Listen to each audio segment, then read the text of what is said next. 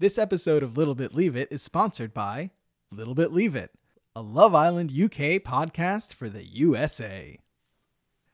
Tonight on Little Bit Leave It.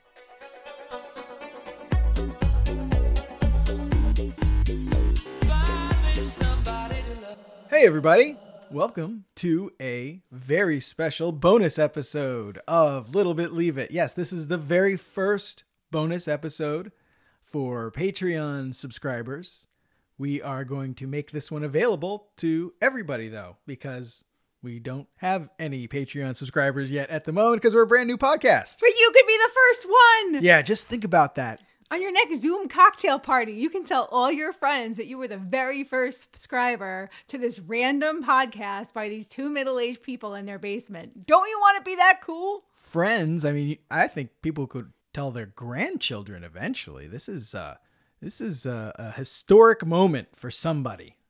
Yeah, but not us. Not us, but for somebody. We've got a really fun topic, we think. So as opposed to our regular episodes where we are very, very focused, laser focused on season 6, we're going to be talking about all 6 seasons of Love Island UK today. And the topic is really the structured reality of Love Island UK through the lens of professional wrestling. Yeah, which sounds really weird until you realize how perfectly they fit with one another. But before we do that, we should introduce ourselves because we forgot to do that. We're so excited. We're so excited. You worked really hard and I also helped. Yes. So my name is Ben, and with me, as always, is my partner in podcasting and life, Becca. Hey. This always feels so weird to me. I don't know what to say. Hey! There we go. That'll do. So, how did we come up with this idea in the first place? So, years ago, when I was a librarian, I used to review children's books for various trade magazines. And one of the series they sent me was about professional wrestling. And I knew nothing about professional wrestling. So I had to ask Ben if the books were accurate. And he got all excited because he loved wrestling as a kid. And so when we As a kid? And also as now. And so it just seamlessly happened that when we started watching this, we started referring to people as heels and faces, which are wrestling terms I learned. Yes. So also, I think the concept of kayfabe, another wrestling term, is very, very important to understanding Love Island. Kayfabe is basically the idea that the audience is in on something being fake, right? So it's that the producers, the performers, the audience, they pretend that all these fictional events in a fictional reality are actually true, right? Everybody's kind of in on pretending together. I don't know exactly when people first started saying kayfabe, but it does come from professional wrestling. Actually, there are some guesses. Pro wrestling can trace some of its stylistic origins back to carnivals, where the term kayfabe is thought to have originated as carny slang for protecting the secrets of the business.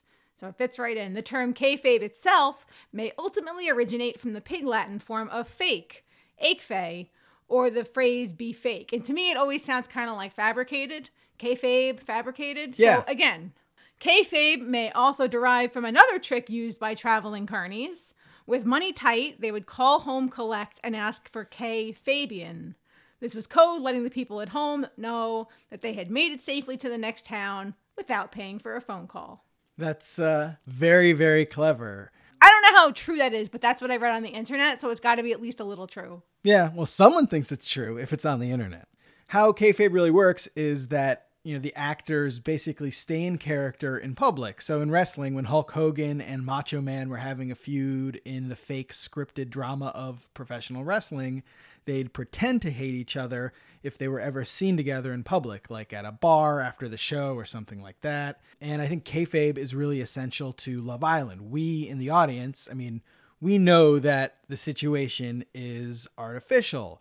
We know that the producers are prompting conversations and that they engineer certain things to happen to create conflict. That's really a lot of the fun of the show. Okay, but to be fair, there have been some very recent videos with the season 6 cast members. One of the things they're asked is how many of the conversations are, quote unquote, set up by the producers. And pretty unanimously, they say that none of them are directly contrived.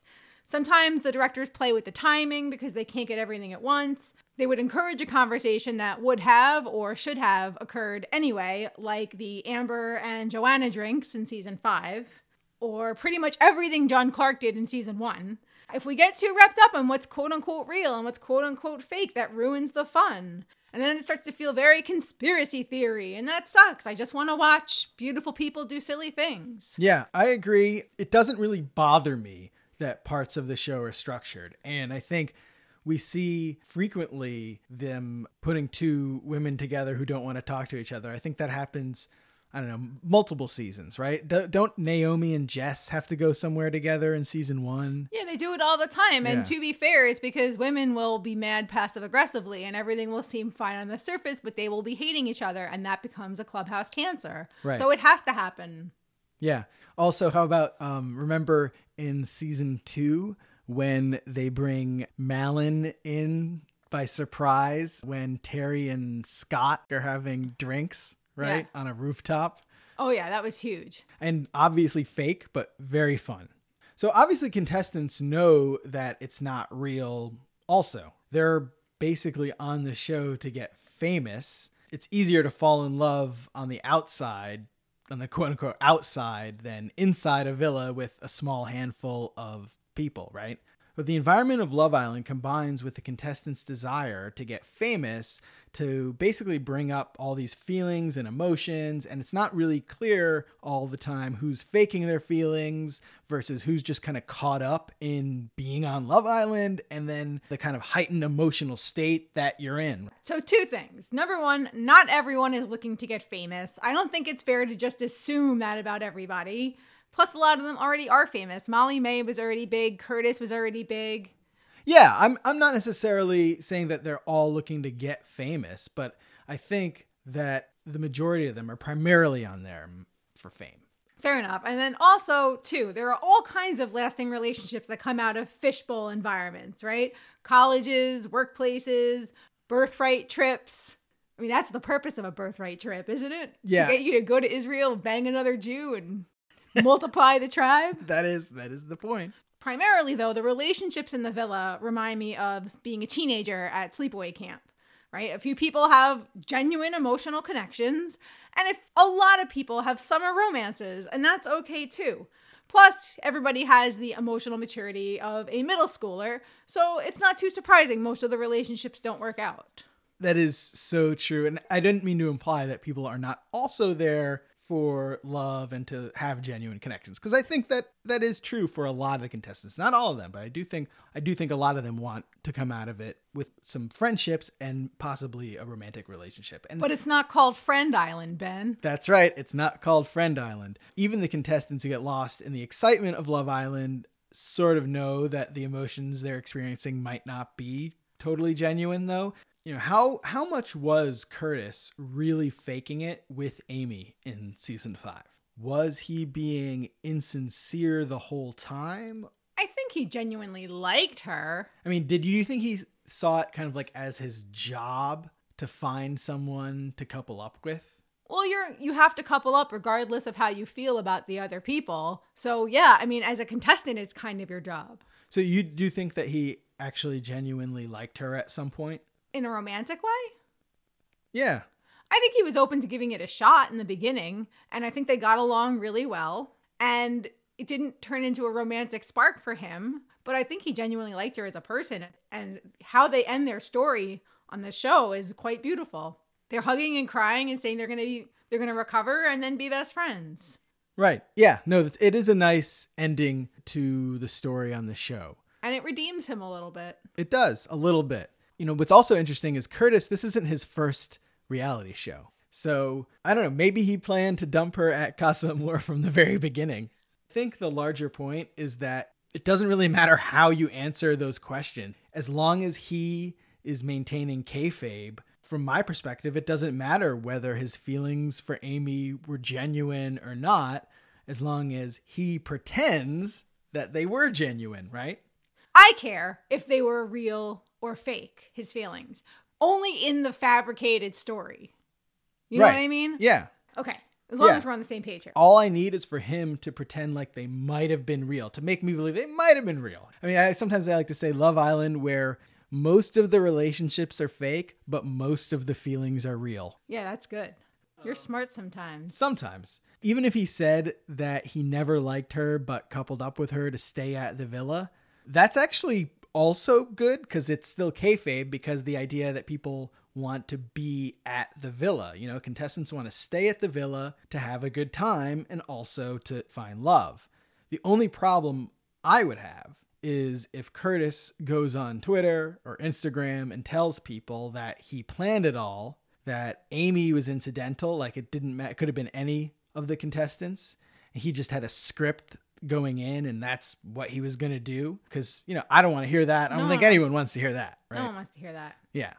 You want to believe that there is some element of sincerity. Or insincerity, but on the stage. Right. We all are pretending together, right? Yeah. Yes, and. Right? We're all pretending that these are these fabulous love stories. And some of them are. Some of them are. Most of them aren't, right? And in a really big coincidence, there has been a kayfabe scandal recently involving Shauna. So right as we were starting to write this episode, Shauna revealed that she had a boyfriend going into Love Island season 6. Did she do that on purpose? No, it was an accident.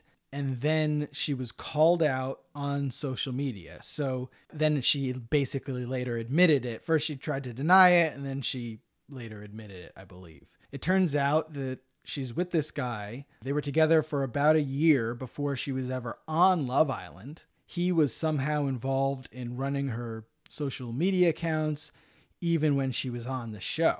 People were pressing her on this, and then, you know, she admitted that looking for romance on Love Island was all a sham, that her only motivation was money and fame, and that her top goal was to buy her mom a house, and she makes no apologies for it. She shouldn't have said anything. Well, this is what I think is so interesting, is because buying your mom a house, that's actually very noble. That's a nice thing to do. You know, a normal person hears that and would think Shauna was a good person for doing that. Well, she still is, but we didn't need to know about it. But Love Island fans, right? They're really pissed. And I mean that in the American way, right? Not the British one. That one's more fun, though. Yeah. And why are they so angry? I'm saying it's because Shauna broke kayfabe. She broke the cardinal rule of reality television. Everyone knows that Love Island is fake in the same way that professional wrestling is fake. It's probably actually a little less fake than professional wrestling because the outcomes in professional wrestling are planned. And I don't believe that the votes are necessarily planned in Love Island. You know, we want the emotions that we see in the contestants to be real, right? Even if they're not really in love, even if they're just kind of caught up in Love Island, we want to think that they might be in love, and we want them to think that they might be in love, right? Yeah, that's key, I think. Yeah, even if we know on some level that they're faking it. Well, when you say caught up in Love Island, though, I'm not sure if you mean that because they're smushed in this environment that's so conducive to falling in love, do you mean that they think they're falling in love? Because that's cool. But of course, you know, that's not what people are saying when they're mad at Shauna. They don't say that, oh, we're mad because you're breaking the spell of Love Island, right? They talk about all of the hate that Callum and Molly got on social media after Callum dumped Shauna, who was a fan favorite. Ooh, yeah, that must have been really bad. Well, they say all the bullying was her fault, and some were going so far as to say that she actually planned for Callum to dump her at Casa Amor so that she could play the jilted lover like Georgia in season 4 or Amber in season 5. You know, she did have a good one-liner ready for the post-Casa Amor recoupling, but that does seem like a little bit of a stretch to me. I think she was prepared no matter what Callum did. I don't think congrats, hun is a one-liner that she had prepared. I think that's just what came out of her mouth at the moment. I don't want to say you're giving her too much credit. No one needs to sit and write that line. I mean, that's basically the verbal equivalent of the Nancy Pelosi clap. Congrats, hon. I'm wondering so many things now, though. Was she being pranky on purpose to drive Callum away? Yeah, that's interesting. Was he in on it? That would be even more interesting. Did he at least pick up on anything? See, that maybe, yeah. Or is he as dumb and beautiful as he looks? I actually, on the rewatch of season 6 that we're doing now, and now we've seen these episodes 2-3 times, I was wondering if Callum notices some weird things going on with Shauna, especially in light of what's going on. You know, the truth is we don't know how much the negative comments on social media really affected Callum and Molly, really because we don't really know the sincerity of their relationship. Who, Callum and Molly? Yeah, I mean, they're still sort of together, but, you know, Love Island is famous for having couples that stay together after the show for money-making reasons, right? They just stay together through COVID. Yeah. I think they're pretty solid. Okay. All right. I'll buy it. A lot of people from season 6 are still pretty solid. Yeah. You know, people being concerned about Callum and Molly, right? I think that's actually part of the whole kayfabe phenomenon, right? Because, you know, maybe they knew Shauna was a liar the entire time. Maybe they were okay with Shauna lying the whole time. Yeah. Look, anyone who harasses anyone online is an asshole. Yeah, that's a problem with the show. Right? The concern over Callum and Molly, I think it's more concern over the characters of Callum and Molly, right? The Callum and Molly we see on the show, because they're the only ones we can be concerned about. We don't know the real Callum or the real Molly. We know the versions that were presented to us, right? And I know I'm getting a little meta here. I think we saw the real Callum. I don't know how much more to Callum there really is. Yeah. Unless he's like a 2-ply wet wipe. Like, I think we've seen all there is to see. And I don't think he's a bad fellow or anything. But also, like, if they do their job and they maintain kayfabe, they help keep up the illusion, we should never know the real Callum, the real Molly, right? Those characters are the real them, in a sense, for us. Yeah. Anyway, I had an idea for a game that we could play about kayfabe. I'm calling it Dream, Scheme, or In Between. Ooh. Yeah. Is this a Good Mythical Morning game? Oh, I guess kinda, yeah. Well, the name is very much like that. So I will name a relationship from the show, and I want you to tell me whether you think it was a dream, meaning both people thought they were into each other, but they were fooling themselves, right? It was just a dream. Or was it a scheme where both people were consciously faking it the whole time for the purpose of the show? Dun, dun, dun. Or tell me if it's in between, meaning one of the two had feelings and the other one was faking it. Ooh. My quick examples of each. Max and Jess in season 1 are kind of a classic dream couple. I think both of them thought they were falling in love with each other, that they had feelings for each other. Might have been more a product of being in the Love Island environment. I also think that we can say Jack and Danny were a scheme. Some people might disagree with that. I know that might be a little controversial. No, I totally agree. They were way too virginal to be a real couple. Right, and now we can actually plug the Discord server. Oh yeah, we have one, guys. Yeah, and so gals. We can talk about it if you want. And comrades. Yeah, for anybody who's at the Do Bits Society level on Patreon or better, you can join our Discord and we can talk. We're getting really bored talking to each other, so... Yes, more people to talk about Love Island. Also, we have a Twitter, and again, it's just the two of us talking to like 5 fans out there. So follow us on Twitter. Yes, we're at LBLI Podcast. And I'm at LBLI Peng, because I'm a Peng sort, baby. That's right.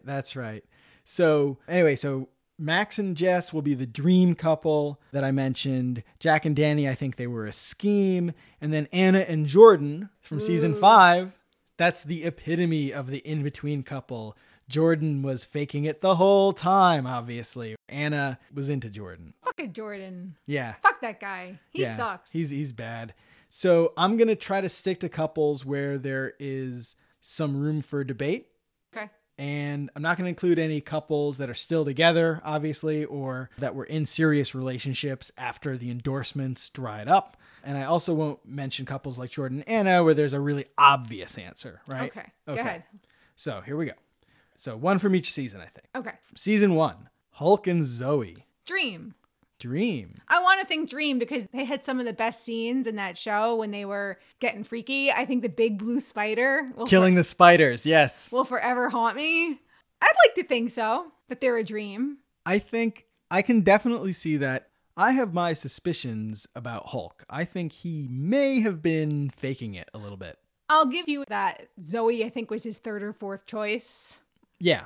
But I don't think they ever thought they were in love. I don't think they ever thought that this was going to be a forever relationship. But I do think that they were both into it for the period of time that it lasted. I think Zoe maybe was genuinely interested in Hulk in a way that Hulk wasn't. I think that she was seriously interested personally. And, she's one of the few on the show who really has never tried to spin her being on the show into social media influencer status or fame or anything like that. She pretty much disappeared. Some other people have disappeared too, but good for her. Yeah, no, absolutely. Live your best life, Zozo. Yeah, that's what I would want to do. Okay, how about season 2, Scott and Katie? In between. So who is faking it and who is catching feelings, even if they're caught up in Love Island? I think Scott caught feelings, and I think Katie is just a manipulative, psycho drama queen. Yeah, I think that you are right here. She's still one of my favorites to watch, but the girl was not right. I think you're about right here. I could also see Scott faking it and this being a totally fake relationship, except for the fact of that really corny thing he did of when he asked her to be his girlfriend. That was a very cringy moment. And I don't think anybody faking it would have thought of that. Unless the producers made him do it. That's possible. But in season 2, there's just not as much hand of the producer. No, season 2 is more of a shit show than season 1. Yeah, it's true. I mean, the producers, you do see their hands in season 2. And when you do see it, it's quite heavy. Right. But it doesn't seem like they're intervening quite as frequently. Season 2 is my favorite, I think. Yeah, I go back and forth between 3 and 2. Because, the thing about 2 is I hate so much of the cast. Yeah. I just despise them as people. And they're the ones who made it interesting, though. Yeah, it has some of the best episodes. Well, I do, Sophie is a great character. I love Sophie. We're going to talk about Sophie and Mike and Caroline in a separate episode because we want to give them the respect that they deserve, which is why we haven't mentioned it when we're talking about bullying. Yeah. That's thanks for mentioning that, Beck. Yeah. Anyway, back to the funsies. Yes, back to the funsies. Season 3, what do you think about Gabby and Marcel? I think in between also. Yep, I would agree with you there. So, who do you think is faking it? Do we even need to say it? Marcel, because he's in the Blazing Squad. He slept with over 300 women. He cheated on her on vacation. I thought that was a really sad, but also very funny ending, to postscript to their arc on Love Island. Yeah. I do think that Gabby was caught up. I think she caught real feelings. So let's go. Season 4. Yes. Okay, this is a great one. Georgia and Sam Bird. I think they veered between all 3. I think they hit all 3 at different points. Okay, now, all right. I want to hear more about this. So I do think that at some point they genuinely thought that they liked each other after they got split up and were still in the house. Mm-hmm. I think they thought that they liked each other. The forbidden love thing, that's hot. Yeah. But I also think that she was using him. At first? Yes, at first. And then I also think that he was using her. Yeah. To stay on. Because she was dynamic and interesting. And he was sort of a potato. So, yeah, I kind of felt that he was more into her than she kind of caught up. And he kind of lost interest a little bit, but faked it. Yeah. And then when they were split up, it looked to me like she was more into him. Yes. Right? When they made them split up. And then he got back into her, of course, when it was, forbidden. That's a good analysis. I like that a lot. That's good. You're welcome. All right, so season 5. This is one we have to talk about. Okay. Curtis and Maura. You know I had to go there. Yeah. I don't know. I think either scheme or in between. All right, well, we got to pick one. What are you going to go with? Can it be both? I think it started as in between, and then I think it flip-flopped. Okay. Tell me more. Opposites. Okay, so I think in the beginning, Maura was really into him, and he was sort of lukewarm about her, but she's so charismatic and beautiful that he eventually got sucked in. But then she started seeing him for who he was, and I think she wasn't as into it. Although they stayed together for a while, so I guess she was into it. He just never seemed as into her as she was into him, even when he was really into her. It just never seemed like the way she was into him. Yeah, well, I sort of agree. I think it was a scheme. I think that both of them were faking it. I think they were both faking the romantic part. I think that they were both attracted to each other. The physical attraction was real, but the romantic part totally fake. Both of them knew the score. Both of them knew that if they were going to have a shot at winning or really staying on the show for the rest of the season, that they needed to couple up. I mean, Curtis had more options, but his best option was Maura, and certainly Maura's best option was Curtis. And they were cute together. It was a fun story. Yeah. So I'm not sad. Oh, yeah. No, me too. But I think it was totally fake, but I love it. Right? Yeah. So, okay. Now, season 6. Season 6, I think there aren't as many kind of debatable ones, but here's one. Demi and Luke. Scheme. Super scheme. I think Demi was really into Nas. Yeah. But when he came back with Eva, I think she just had to stay on the show, and people liked her. So It was a good choice for Luke M. And he's a nice guy. Like, he'll do what he's told. Yeah. He goes with the flow. Yeah. Super nice guy. The two Lukes, both very, very nice. That's part of the reason why season 6 is so wholesome, I think. And slightly boring, but we haven't gotten to the good part yet. Yes. We've gotten through the fun parts. We haven't gotten to the good part. I absolutely agree. Totally a scheme. Hey, you are listening to a special bonus episode of Little Bit Leave It. We're releasing this one to the general public, but normally you'd have to support us on Patreon. So go to patreon.com/littlebitleaveit and sign up starting at $2 per month for bonus content with every single episode. For episodes like these, you'll need to be a member of the Do Bits Society at the $5 level or above. That's patreon.com/littlebitleaveit. Yeah, we've got a March Madness special coming up in March. That should be really exciting. We're going to have the Hotties, the Hustlers, the Londoners, and the Essexers battle it out for the true Love Island Championship. Yeah. Champion of what? I don't know, but it's going to be fun. And if you want to vote and participate in the polls and help decide who the ultimate champions of Love Island are in our March Madness tournament, yeah, you'd have to be a patron at the Do Bits level or higher. Why would you say champions? There's only one champion. There can be only one. Right, I guess that's true. Yes. Okay, as long as you're aware of that, there'll only be one. We have some play-in games we need some help on, so come on.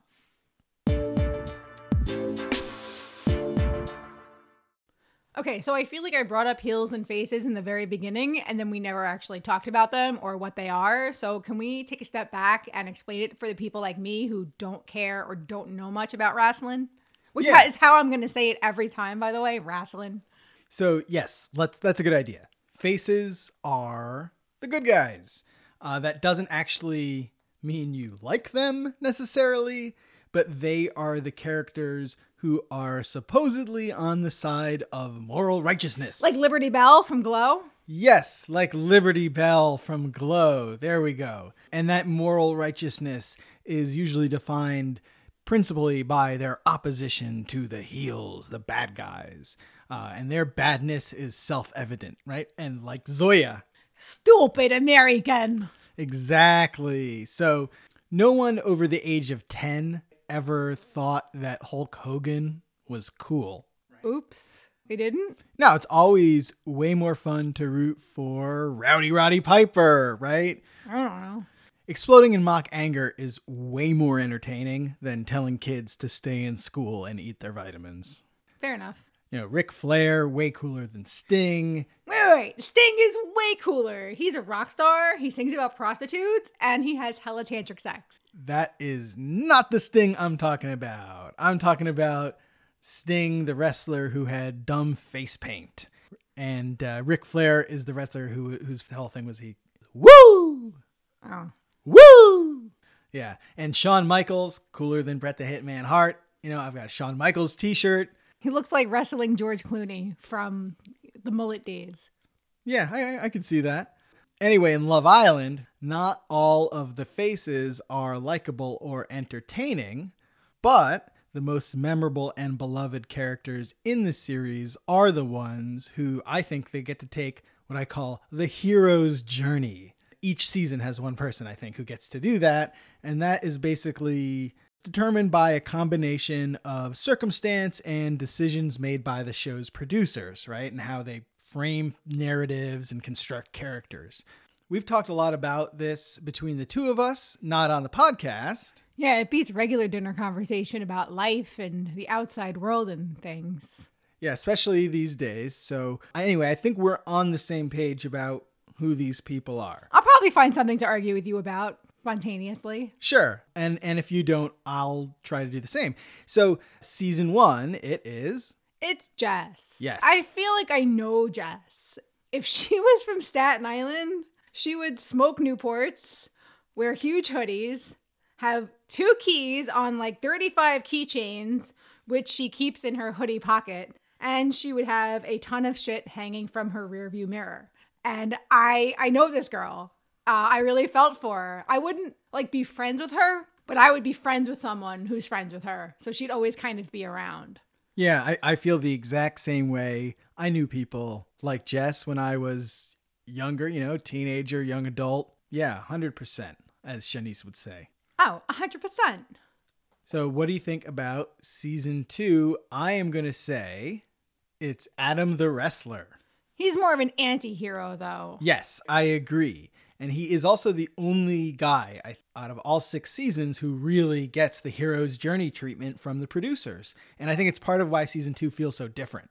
I really thought Dr. Alex was going to be the hero of season 4, but his arc flatlined. No response to Epi or Shocking. I will take my degree from the Meredith Grey School of Medicine and daddy issues now.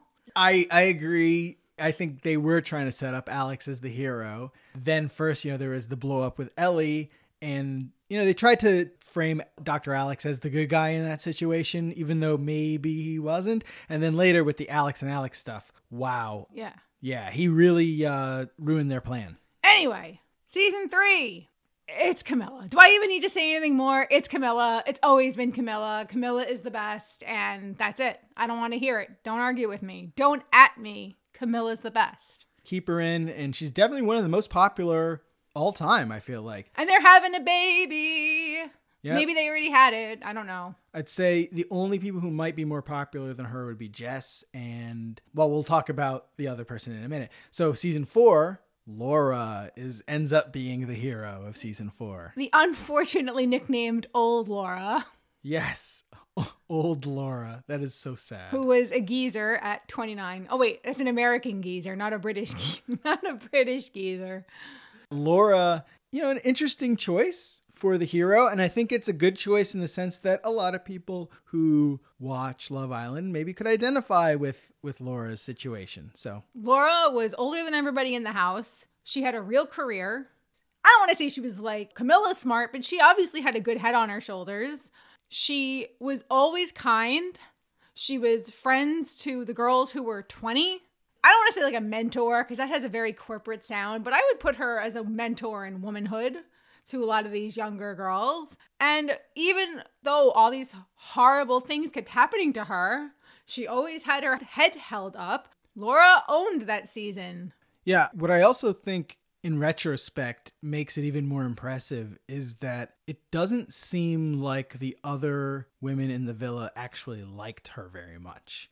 When you think about how she's treated by the other women. For instance, when Megan gets Wes, and I'm not necessarily blaming Megan for this, but what's interesting is that Samira knew what Meg and Wes were up to and did not tell Laura when Laura asked, which I thought was interesting, right? That's point number one. Point number two, obviously, is Georgia kissing New Jack when she's supposed to be Laura's quote-unquote best friend in the villa at this point. This is not a point against Laura. I think it's in favor of her that she was so impressive despite how she was treated. She was treated better than Jess, though, which we'll get into. Yes, absolutely. Oh, of course. I mean, nobody gets worse treatment than Jess, who is one of my favorites of all time, obviously. So anyway, let's get into another one of my all-time favorites, season 5. The hero of season 5, surprisingly, Amber. And I don't think that was the plan from the beginning. But of course, when Michael dumps her for Joanna at Casa Amor, yeah, then she becomes extremely sympathetic. They were a huge scheme, BT dubs. Yeah. They did not even like each other. I agree. Joanna, Michael, totally fake couple. Michael and Amber were a dream. Yes. Michael and Amber were a dream. It's just funny because Amber is pretty awful the first half. And then you still feel bad for her when Michael comes back with Joanna. And then all of a sudden she's learned and grown and is very sympathetic for the second half.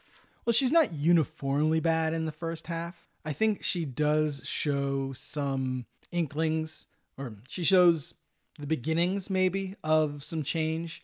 You know, she certainly is very unsympathetic at points. She's a loyal friend. Yep. She's a loyal, I don't want to say girlfriend, but she was loyal to Michael. Yeah. So she's not all bad. Yeah, I agree.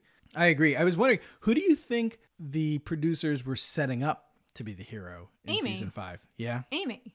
Yeah. Amy was the most normal looking. Amy has a bomb Twitter, by the way, and you should follow her. She's very smart, and she's also what we would call a Democrat, at least by what she says on there. So if you don't want to see any bullshit in Dubai or any racist nonsense, and you want someone who's not selling shit, she promotes herself, but that's okay.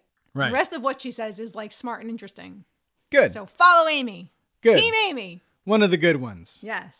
Good. Then season 6, I'd say Shauna is the protagonist of season 6. I'm going to do it again. 100%, except not entirely. So maybe like 85%, but go ahead. Well, so what's also interesting, so Shauna is the only one of the people that we've mentioned who doesn't actually make it to the end of the show. Though, if she had chosen to fake another relationship, or if Luke M had responded to her advances and left Demi hanging, she would have made it to the final. Do you think Luke M knew she was faking? Do I think that Luke M knew that Shauna was faking? Yeah. Yeah, I think so. Okay. I think so. It's so weird because it feels somewhat like the producers pushed Luke M and Demi together. Yeah, they right? totally did. And maybe Shauna was trying to weasel in. It's very strange. And that's why the last week or so of season 6 feels a little anticlimactic. It's nice, the end of season 6, but with Shauna's narrative wrapped up, we just don't get the same payoff as in other seasons. Jess, Demi, Luke M, they're kind of poor substitutes, and we just don't have as much invested in them. All right, this is going to shock you. I think Shawnice is a great supplement to Shauna. Shawnice was vile in the beginning, and Shauna ruled the house. But after Casa Amor, Shauna is kind of irrelevant outside her friendship with Paige. But as she crashed and burned, Shawnice went from, and I wrote this down because I loved it, spurnable to loved. And she got to show her good side. She totally blossoms when her romance with Luke T blossoms. We got to enjoy watching her just as Shauna bottomed. I hear what you're saying, and I just found the Shawnice arc and the whole Shawnice and Luke T romance to be so contrived. I know it's real. I found them so corny. But they're corny together. They're both corny people, and they found each other. That princess scavenger hunt was the stupidest fucking thing I ever saw, but it was clever and creative, and she loved it. And so two people like that should be together. Just because I am the least romantic person on earth, you're just used to me. Yeah, I'm used to you. And I also just want to contrast I hate flowers. Flowers are bullshit. Do not ever buy me flowers. That's right. Yes. My wife does not want me to ever buy her flowers. They're depressing. They're depressing. Yes. What I think is an interesting contrast is how in season 6, we've got this really corny thing going on. Could you ever envision any of the guys in season 1 or season 2, even season 3, doing the kind of corny romantic stuff that, I mean, as far as Luke T goes, and I know Kem does a kind of similar thing. Yeah, I was just going to say Kem and the cell phone hunt. Right? Doesn't Marcel do something goopy for Gabby? Yeah, maybe season 3 is when it starts happening, but still I feel like the evolution. No, there's a lot of toxic masculinity in seasons 1 and 2. And then season 3, Kem brought his like sparkle and also his romance with Chris.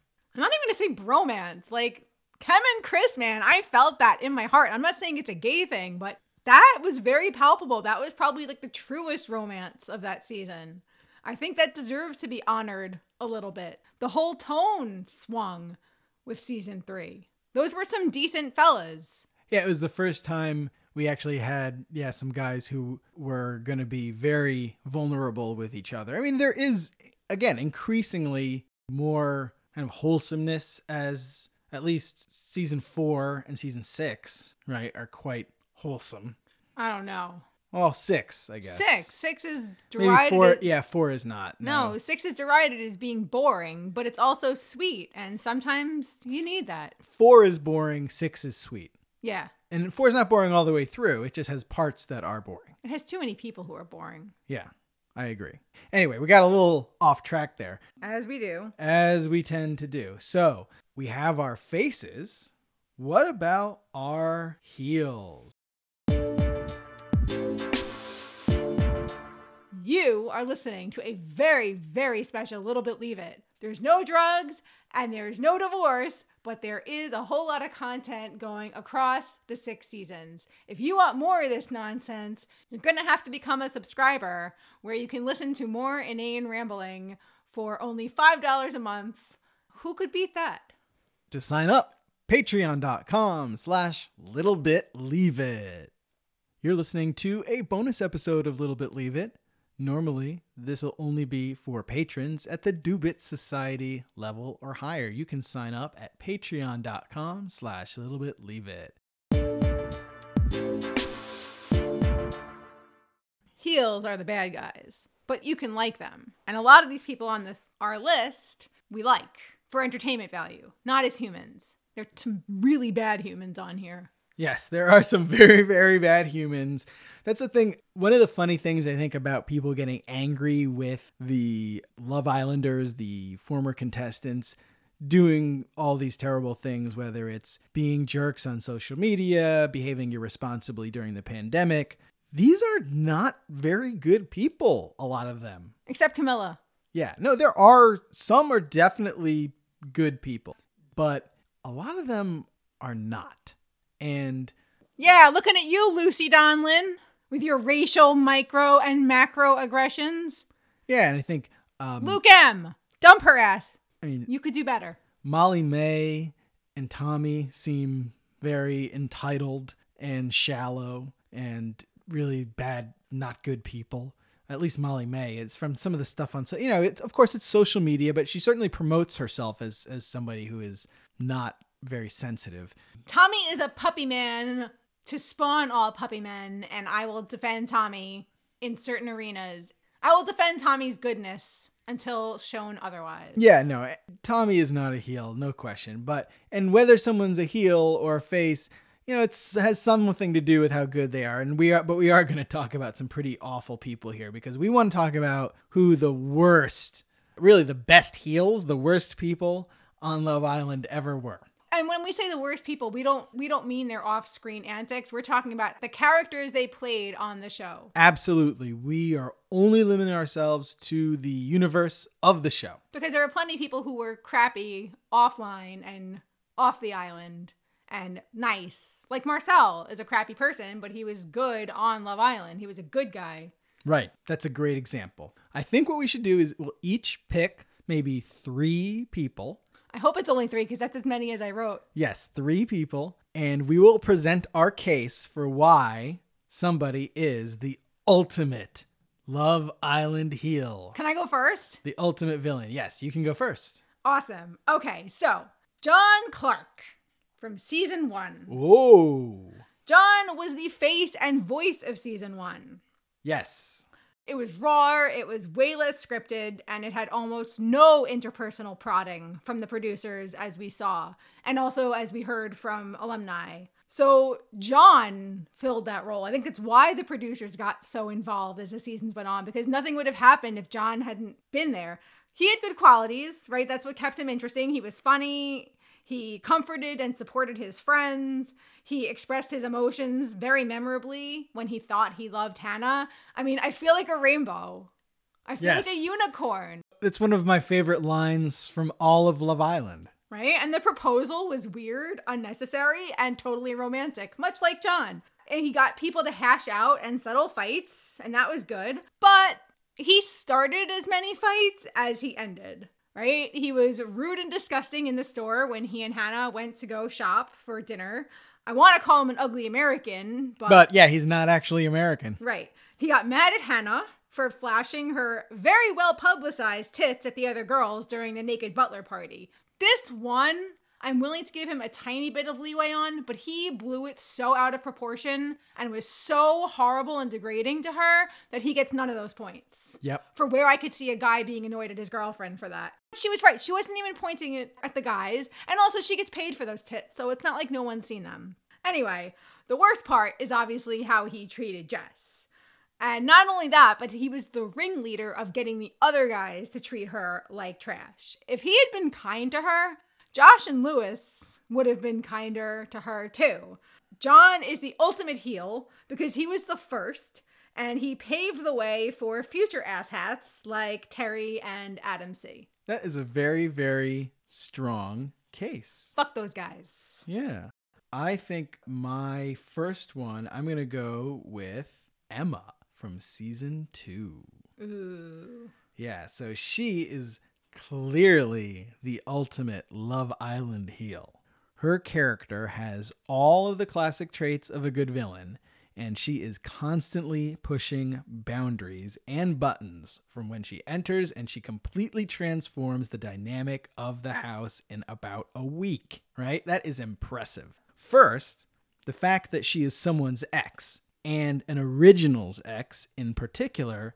And somebody in a popular relationship. Yep, exactly. It already establishes her as someone who might cause drama.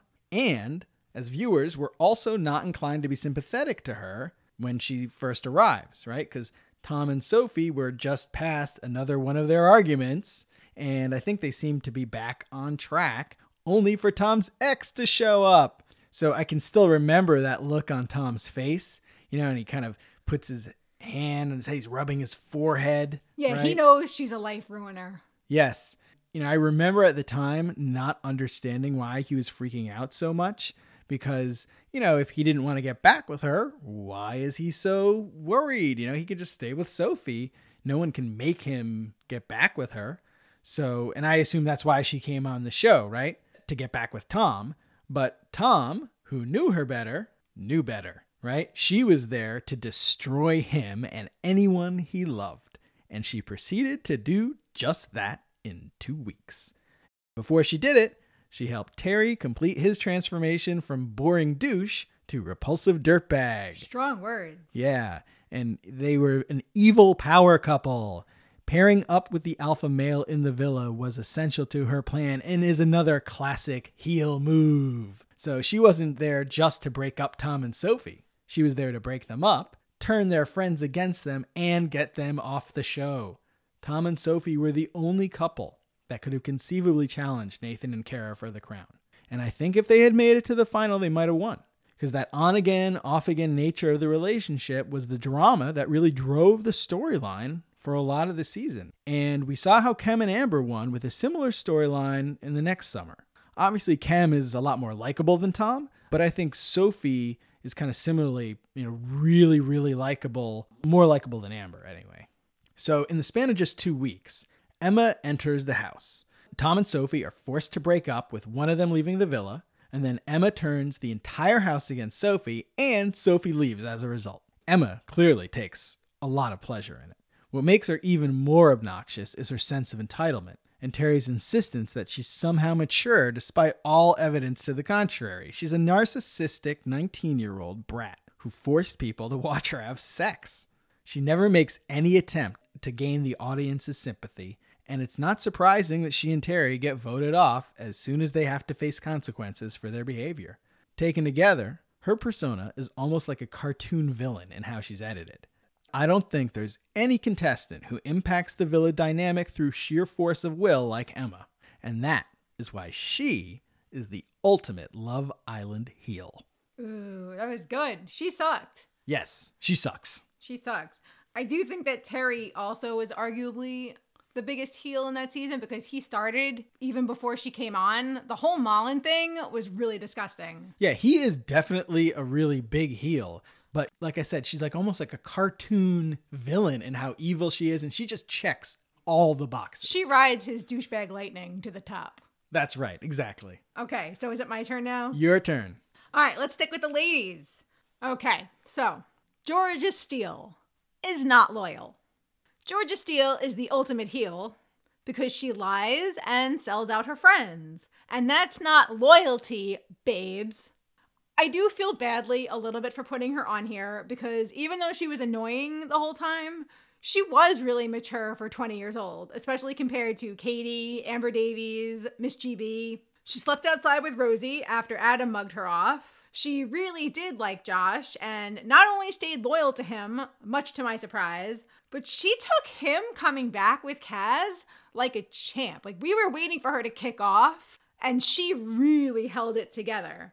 And then the I'm loyal, babe monster was born. And it was downhill from there. The Who Kissed Who with Jack was utterly against girl code and Love Island code. Did she forget that everything is recorded and everybody talks? Did she think everyone would just believe her because she is loyal? Laura was nothing but a good friend and mentor in womanhood to her, like I said.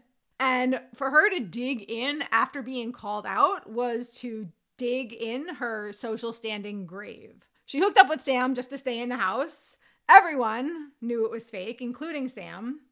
So much so that neither the public nor the other Islanders voted to keep her and Sam in the villa. They were done with her nonsense. And so, what does this cotton-headed Ninny Muggins do when faced with the decision to split up with Sam and stay, or stay with him and go? First, she tells Caroline to leave her alone when pressed for their decision. Like, this is TV, Georgia. We don't have time for a tantrum. And also, like, Caroline, don't yell at Caroline. Second, while the decision to stay was mostly Sam's preference, I can only think it's because he knew that she was using him. Like, even Danny, who had the purest heart in the villa, lost her temper with this bullshit and wouldn't speak to Georgia. And then let's not forget about the nonsense, totally unnecessary nonsense at the reunion. Again, her loyalty is questioned, with receipts, and she just stands by her lies. If she'd been willing to apologize to anyone at any point for any of her sins, she probably wouldn't be on this list. Georgia is the ultimate heel because of her total dedication to hypocrisy and self-serving falsehoods. Okay, that is fairly convincing. She's complicated, right? Georgia is complicated. So, okay, I will go ahead and stick with the girls. I'm going to take it back to season 1, like you did. I'm going to go with Naomi. Well, that's pretty inarguable, but I would like to hear your take on it. So, if Jess is the Hulk Hogan of Love Island, right, and I would argue that she is, then Naomi is Andre the Giant. Over the course of her stay in the villa in season 1, Naomi establishes that she's more interested in preventing Jess from being in a successful couple than in actually being in a successful couple herself. She stops at nothing in her pursuit of being the alpha female in the house. And if she hadn't gone after Max to really kick Jess while she was down, Naomi might have succeeded. John had poisoned the house against Jess for the most part, Hannah ironically being one of the few exceptions, but when Naomi dumped the extremely popular Josh to steal Jess's man for a second time, she crossed a line. She wasn't just aggressive, she established a lasting Love Island archetype that would be resurrected with varying degrees of success by Megan in season 4, Arabella in season 5, and Rebecca may be the most successful in season 6. The worst Rebecca. Yes. Naomi was ruthless in her attempts to destroy Jess. And like any good heel, she eventually reaps what she sows. The public never gives her a chance to couple up with Max, and she's eliminated with supporting heel Travis. But for 3 weeks, she pulls Josh's strings and revels in creating problems for Jess. I'm not sure if there's anyone I've rooted against as much as Naomi. She was unapologetically conniving. I cheered when she was dumped, and not just because I despised her, but because I was rooting for Jess, along with everyone else. Jess is the original hero of Love Island, and she's never been topped. Naomi is the ultimate heel because she was the sworn enemy of Love Island's ultimate face. All right. You knew it was coming, right? You got one more for us? Yeah, and you know who's coming. Who's coming? Adam C. Oh, Adam from season 4. My personal least favorite. He wasn't even that good looking. I mean, I can appreciate he had a sick body and he had nice tattoos, but guys with a hot body and cool tattoos are a dime a dozen. I want to know how he managed to go on that run of heartbreaks and gaslights, getting all those girls stuck in his dick sand with almost no consequences. Kendall was spooky looking. She had a real Carrie vibe, and I don't mean Bradshaw. And Rosie was great. So I understood that choice, to dump Kendall for Rosie. Except he was so mean about it. To be fair, Kendall fully admitted later that she wasn't ready and that she had a hand in it too. And since Adam was picking up on those vibes, he had every right to tell her, hey, I need to move on. This isn't working out. But he was mean. He didn't have to be mean. And then Rosie was cool as hell. And again, he was a fuckboy to her. He left her love kernels while humiliating and demeaning her. And that smirk on his punchable face when she discussed her concerns was disgusting, right? He went after Megan the second she walked into the house, and at least thankfully she didn't give him the time of day. Once Zara came in, he was on to the next one once again, and he sold Rosie out in the makeup challenge where he made her look like a clown and he made Zara look great. Rosie got dumped from the island because she tried to hold him accountable, and the more she prodded, the more he shied away and treated her like trash. And then seeing all this, Zara was still ready to party. And then he was so upset when she left, and he was going to leave with her, and he didn't. And he was so sad that he brought Daryl back from Casa Amor. I don't give a flying fuck if he and Zara got back together when he left. That's on her. And the icing on the shit cake is that none of the guys called him out. Once or twice they murmured, some jocular disapproval. Oh, that Adam. But they never once defended any of the wrong women. Adam is the ultimate heel because the show is called Love Island. But Adam was the king of the complete opposite island. Fuckboy Island. Wow. There's a lot more swearing in these bonus episodes than our regular episodes. I've just noticed that. I feel like in this section, it's perfectly reasonable. Sure. Anyway, a couple thoughts. So first, Adam also looked, whenever they showed his age, right? He's like 22 on the show or something like that. He looked like he was 35. 28. Yeah, he looked way older. But so does Finn. Yeah, but not like, Adam looks just way unbelievable for his age. And he's probably lived pretty hard in his 22 years and just looks shitty. Yeah, possibly.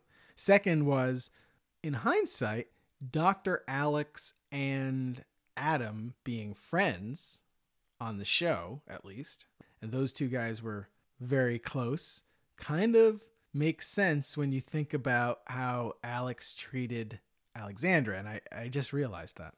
Oh, yeah. Adam totally gave him license to do that. Adam set the tone of how the boys were supposed to act, and then anybody who didn't act that shitty looked good, right? He made Wes look good.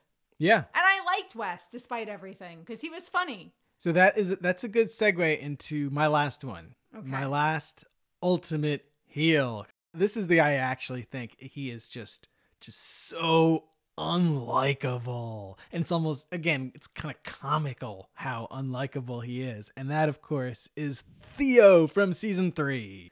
Who am I calling a bellend? I'm calling you a bellend. Because you're a bellend, Theo. That scene is a classic. He's one of the most memorable heels in all of Love Island, brought into the villa to turn Amber's head away from Kem. Theo gleefully embraces this role, but by this point, Amber is firmly committed to staying with Kem. So Theo does what any good heel would do in that situation. Find another couple to break up. Despite Tyla telling him that she doesn't want to couple up with him, Theo picks her anyway in a recoupling. He doesn't even seem annoyed when she runs over to kiss Johnny before she sits next to him. Oh, Johnny. Yep. He's amused by it, right? Theo is amused. He's taking pleasure in frustrating both Johnny and Tyla. Theo lies to everyone, and unlike Emma, he doesn't really have a clear strategy besides pissing people off and doing whatever the hell he wants. Theo is kind of the chaotic evil compared to Emma's lawful evil, and I think that's like a Dungeons and Dragons thing, maybe. I don't know. I am not. My one of my brothers is very into Dungeons and Dragons. No, that missed my whole house. And of course, he barely lasts on the island as a result. His short stay is not even 2 full weeks, and it's only surprising when you think about the big impression he made. You know, it seems like he was on longer, maybe. And one of his more interesting and significant impacts was making Johnny sympathetic before he leaves the island. That's debatable. I think it really does happen. I mean, Johnny is definitely, undoubtedly, one of the main villains of season 3 when Theo arrives in the villa, right? His treatment of Camilla, the way he talks about her, makes him really unsympathetic, despite the fact he makes a very good first impression in a couple days. I mean, he does come in with Chris Hughes, who is an enormous asshole when he first gets to the villa. Well, he was like a polar bear. Everybody wanted... Chris Hughes was like a polar bear. Everybody wanted to be with him. Those are his own words. Polar bear? Yeah, I don't know. It doesn't make any sense. I didn't make it up then. Okay. So anyway, he recouples after Casa Amor, right? Johnny recouples after Casa Amor, knowing it means Camilla might have to leave the villa, but he does seem a little bit bothered by it. He goes ahead with it anyway, but, you know, the seeds of his redemption are planted right there. But to get Johnny over, and that's, we didn't talk about that, like getting someone over, that's the wrestling expression for making someone into a face, getting them popular, getting them over with the crowd. So Theo is the one who gets Johnny over, makes him popular. You know, just Johnny falling for Tyla alone, I don't think would have done it. So someone really more evil than Johnny was needed to make Johnny look good, and there wasn't anyone else who could have pulled it off. Of course, you know, Johnny caps it off by sacrificing himself, and that totally completes the face turn, right? And that's why Johnny isn't on this list. He is not really a pure heel. He kind of goes back and forth a little bit. But without Theo as a credible foil, I think Johnny's sacrifice would have been seen as dishonest in the context of everything else that he did. You know, he spends over half the season being a total asshole, and it only takes Theo 1 week to turn Johnny into this complicated anti-hero. Theo is the ultimate Love Island heel because he makes the other heels look good. This episode of Little Bit Leave It is sponsored by Little Bit Leave It. Obsessed with Love Island UK? Welcome to Little Bit Leave It. Every week, we dive into a hopefully interesting aspect of British culture or history, whether it's the most popular sexual fetishes or legends of Celtic mythology. We also spend way too much time talking about a specific episode, go over some slang terms, and review the Islanders' questionable fashion choices. New episodes publish every Saturday on Patreon, and then 2 days later on Mondays everywhere else. Spotify, Apple Podcasts, really wherever you get your podcasts. Finally, a Love Island UK podcast for the USA. So let's get back to sort of a macro view of everything. Yeah. I think one of the really interesting aspects of Love Island kayfabe is what viewers know about the relationships between the contestants outside of the villa. So we find out at the start of season 2, for instance, that Scott and Terry know each other from Ibiza, and Slick Adam, as opposed to the main Adam from that season, Slick Adam, the one who has slick back hair, right? Yeah, that was pretty obvious. So he and Scott go way back, apparently. Chloe and Kem have an awkward reunion, as do Montana and Jess in season 3. Curtis famously tried to slip into Maura's DMs before the show. When you dig even deeper, you start to realize that some of the plucked cast, right, the scouted cast, while they might not really know each other personally, they do know of each other, as with Curtis and Maura. Now, Curtis, I believe, was agent placed. Maura might have been also agent as well, I think. So let's focus on those two a little bit more. As Americans, unless you do your research before watching, and really how likely are you going to look up the bios of the contestants before you watch, especially someone who's not even an original, we didn't know that Curtis was already a minor celebrity in Ireland by the time he was on Love Island. So Curtis was on the first 2 seasons of the Irish version of Dancing with the Stars, and he would have been on the 3rd season if not for an injury, which, by the way, might have meant he never made it onto Love Island. But the point is that not only did he message Maura, she definitely knew who he was before the show.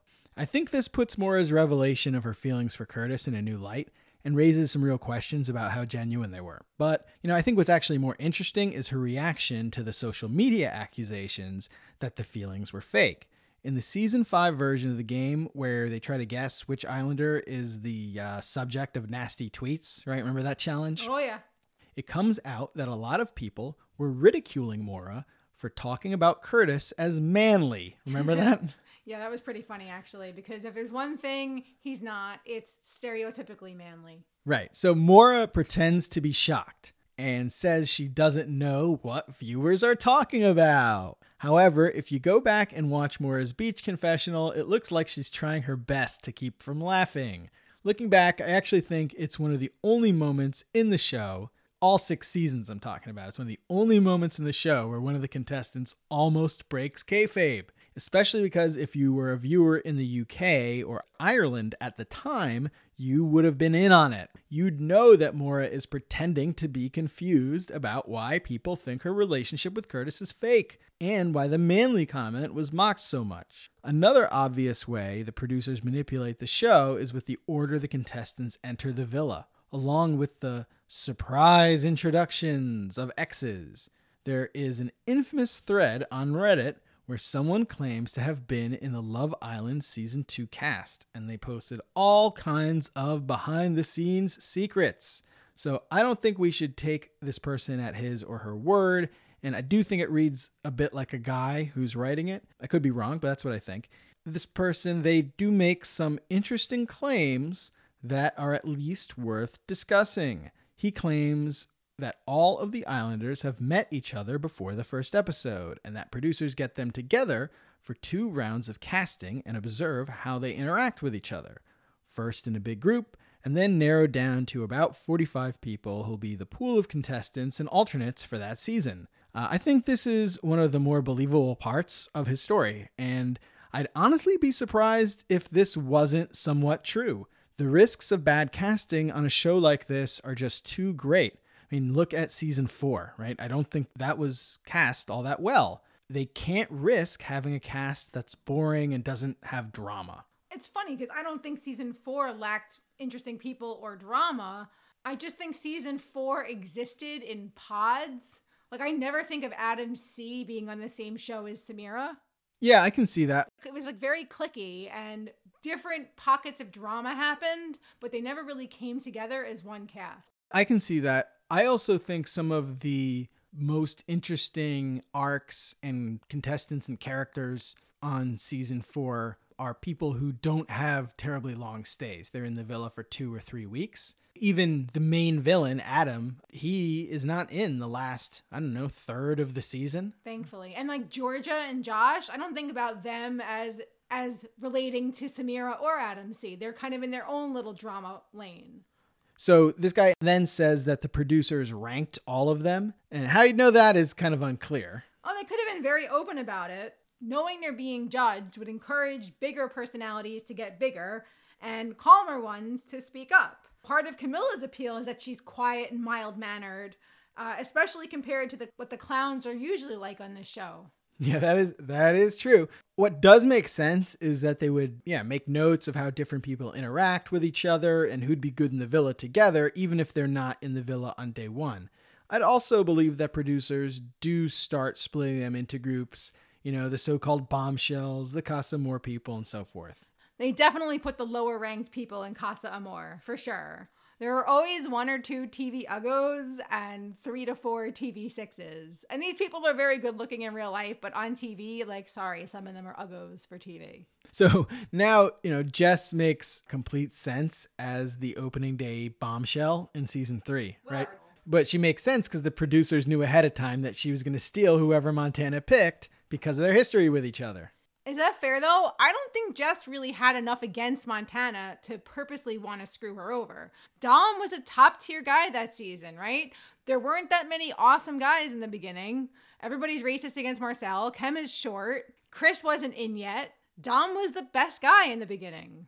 So I think it's incidental he was paired with Montana. I actually think it's the opposite. I think that Jess was going to choose whoever Montana had picked. I think that the fact that it was Dom was actually incidental.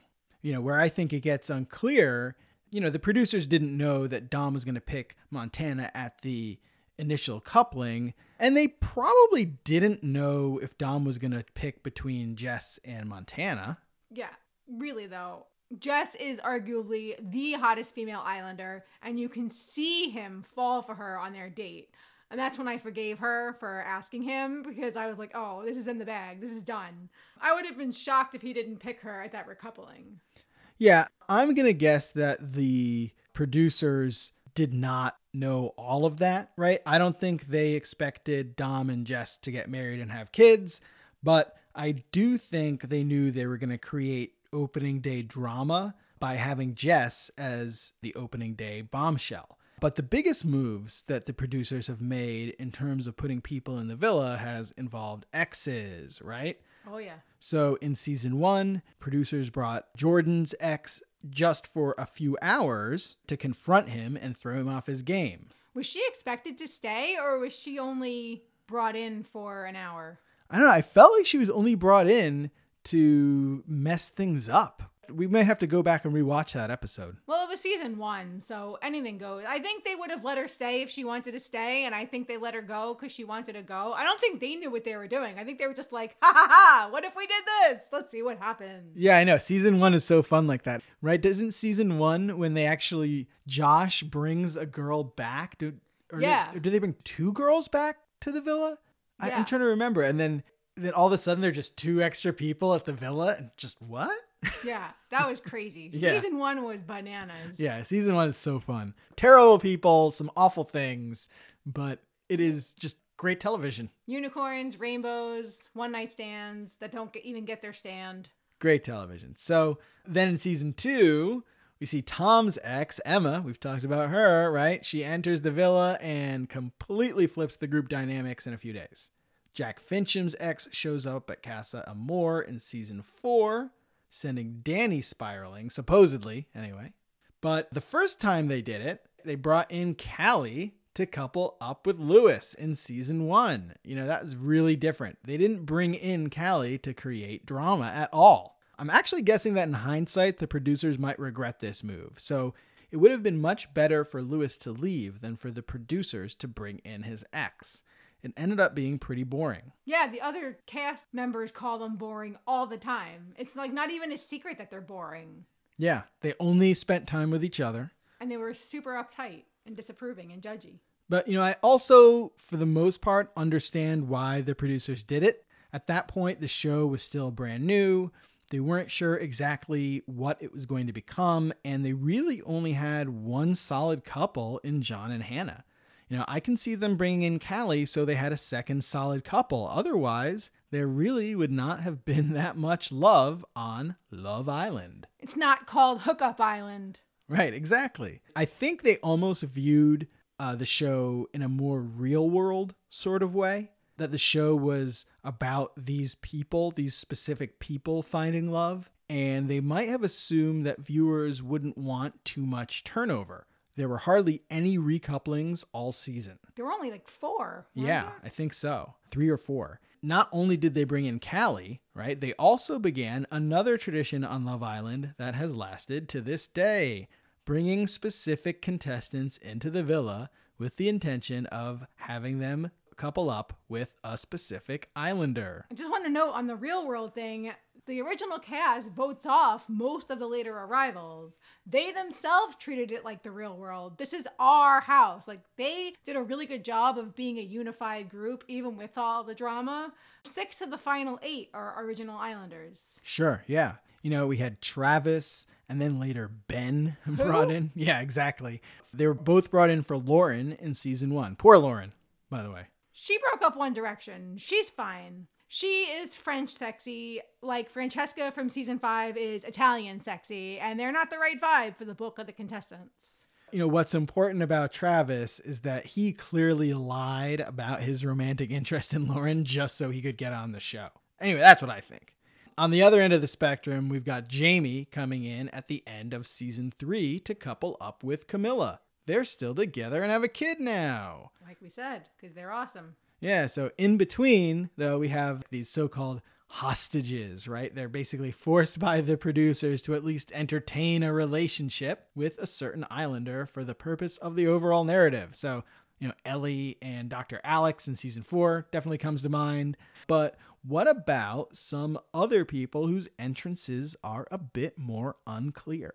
Theo was clearly sent in to cause more trouble for Cam and Amber. I think Simon was too. But what about Tyla, right? Why was she sent in? And how about the fairly forgettable new Laura from season 4? Was she sent in to mess up both Laura New Jack's relationship and also the Alex Alexandra relationship? Or just one of them? Or what? Was the name bureau running low? You mean how they all have the same names? Yes. Yeah.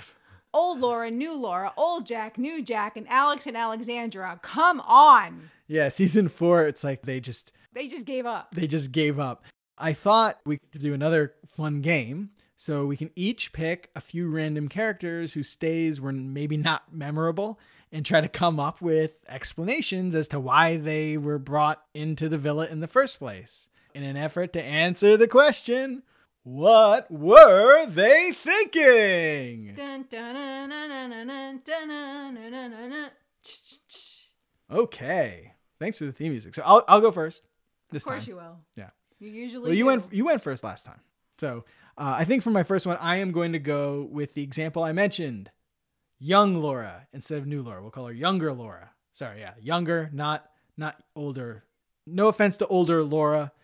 I am also in my 30s. At least at the time of this recording. TikTok. Still in my 30s. I think that younger Laura was absolutely brought in to break up Flight Attendant Laura. There we go. Flight Attendant Laura and New Jack.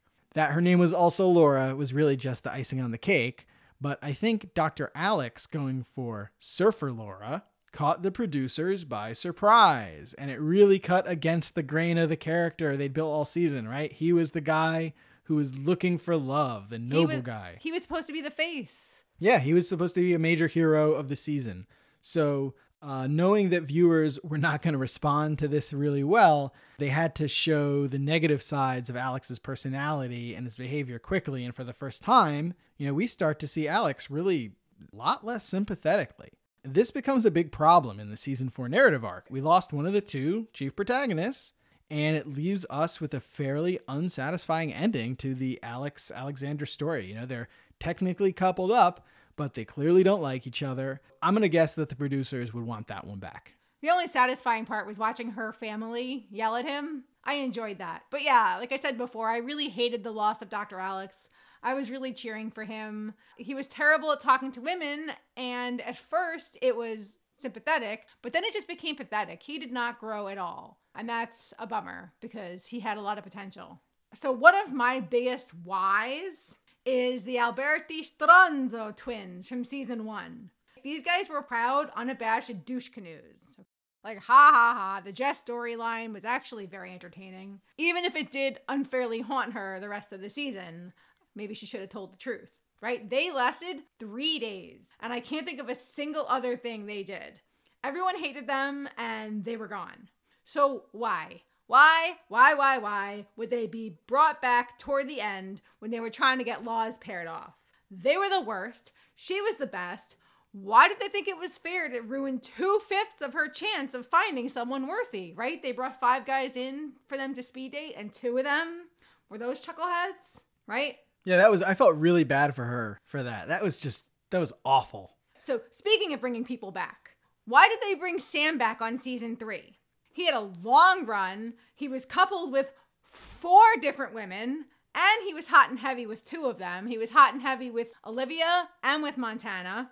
And he made a lasting impression on none of them. He gave me the ick through the screen, and I think he gave those other girls the ick too. I just didn't understand why he needed to come back. He had run his course. Bringing Mike back, muggy or not, was a brilliant idea that didn't work out. His first stint was short but memorable, and the rumors about him and Jess in the interim were scandalous and made for great TV, with my apologies to Dom for enjoying that. He did seem changed during his return, and as a result, it was totally boring. Yeah, so I would say first on the Sam thing and bringing him back, if I had to guess, it would be because they thought that maybe Montana was not really that into Alex, that she maybe was physically attracted to him, but maybe would leave him for Sam. She had the ick from him too. He was a bad kisser. Ooh, just thinking back on it. Ooh. Yeah, and they also thought he was kind of aggressive. I don't know. That's just my guess, what they were thinking. But also, yeah, just to give the public the option to bring him in was a weird choice, because it was the public's choice to bring him back, ultimately. Anyway, my next pick is Wallace from season 6. Who? Yeah, his stay in the villa is fairly brief. He gets dumped by his fellow islanders about a week into his stay. I've read that people think he got a tough break and wasn't really given a chance, and I would bet that the producers agree. I think he was brought in to try and turn Paige's head, because he's Scottish. So his first dates were with Shawnice, Paige, and Sophie in that order, and really none of them go all that well. He really ends up being a dud, and producers weren't able to take advantage of Paige's insecurity like they thought they might be able to. She makes it fairly clear that she's happy with Finn, and really, that's that. He was boring. I don't remember a single thing about him besides his hair. Maybe he wasn't given a fair crack, but he wasn't good looking enough to be that boring and stick around. I agree with that. Here's another one. I'm going to break my own rules a little bit here and go with someone who actually is memorable, just because I want to talk about it. Late in season 5, I think Greg was actually brought in to push Amber back to Michael and not to break them up. The best stories in Love Island have all involved on-again, off-again drama, even going back to John and Hannah, who, while they were never really off, certainly had their share of ups and downs. You've got the Max and Jess story in season 1, Tom and Sophie in season 2, and Kim and Amber in season 3. Sam and Georgia are kind of a low-rent season 4 version. The Michael Amber drama in season 5 was clearly the best opportunity to captivate viewers that season, and the producers would have been foolish if they weren't trying to end the season in some sort of redemption arc for Michael. What better way to do that than to bring in someone who would fawn all over Amber and be attractive to her while not being her type on paper? Knowing Amber, to that point in the season, you'd actually expect her to go back to Michael. I want to say that she should have, but I think that's the viewer in me, not the concerned adult. Michael was a baby eater. Baby eater? Yeah, I didn't make that term up. I have a hazy memory of some drunk blonde girl telling me, but I have no idea who that was or when. It's basically a grade A fuckboy, but that word wasn't around when I was a youth. Okay. So anyway, I think it almost happened. I think they almost did get back together, but the producers didn't count on the other islanders putting their fingers on the scales so heavily. The women of the villa reinforced the growth that Amber had made since Casa Amor, and instead of the Kim and Amber arc, we ended up with something that was more like a combination of Jess from season 1 and Laura from season 4. More of a hero's journey than a love story for Amber, who probably would have won no matter who she was coupled up with. Yeah, that was a solo victory, for sure. Yeah. there are 2 solo victories in Love Island history, Jess and Amber, right? I think Max and Greg weren't unlikable, but no. Yeah, Jess and Amber would have won regardless of who they were with, unless the guy was so despicable. I mean, Greg was a good guy. Max redeemed himself, much to his own surprise. I think Max was fully committed to being a dick, and then he was like, wait a minute, I have a conscience. What does that feel like? Let's try it. Yeah, he did seem to grow a little bit as the season went on. I agree. Max was every hot cousin at your friend's bar mitzvah. I thought you used to Eyal as the bar mitzvah guy. No, he's the Israeli cousin, yes. No, Eyal is the hot Israeli camp counselor. Oh, Israeli camp counselor. Yeah, yes. They teach like soccer or, I don't know, some other sport, and they basically are Eyal. They like sleep with all the female counselors and... Gross. Yeah, not that I know that guy. I hope not. No, definitely not, but that guy exists. So basically, the sponsors of this episode are us. We are sponsoring our own episode here. All right, well, that was a fun discussion. We covered a lot, right? That was a hero's journey. It was a hero's journey today. Like our sandwich that should be delivered soon. Did you order sandwiches? No, it was a joke. Our hero's journey. Oh, well, now I am disappointed. Now I'm ready for a sandwich. Anyway, thank you everybody for listening, and thank you for considering subscribing to Patreon. That's right, patreon.com/littlebitleaveit. If you want to get in touch with us for free, you can email us. That's littlebitleaveitpodcast@gmail.com. Or you can follow us on Twitter. Our DMs are open. You should definitely follow us on Twitter. You can follow me at LBLI Podcast. And me at LBLI Peng, P-E-N-G. Mostly it's accidentally liking and then unliking political stuff and fangirling over Amy Hart. And occasionally I propose something funny. We'd love to hear from you. We'd love to keep the conversation going. Come join the community on Patreon. Be a part of starting the community on Patreon. Yeah, every time I listen to a podcast, there's this one bedtime podcast I really like, and she always thanks her newest patrons, and I'm sad. I will mention you by name. Yes, we'll do that, sure. I promise that if you become a patron, I will give you a nod after you sign up. Except if it's soon, because we've already got some other stuff recorded, but don't worry, it'll come eventually. Exactly. And we can always add little clips onto the end before we release it, right? You can. Yeah, okay. Maybe we won't. We'll see. Anyway, thank you so much for listening. And we will be back with a regular episode in just a couple days. From Staten Island to Love Island, it's peanut butter jelly time. From Staten Island to Love Island, it's time to smell what the Rock is cooking. That's also funny because people call Staten Island the Rock sometimes. I think we'll just leave them both on there. We'll just leave them both. All right. We'll say goodbye twice. Goodbye twice.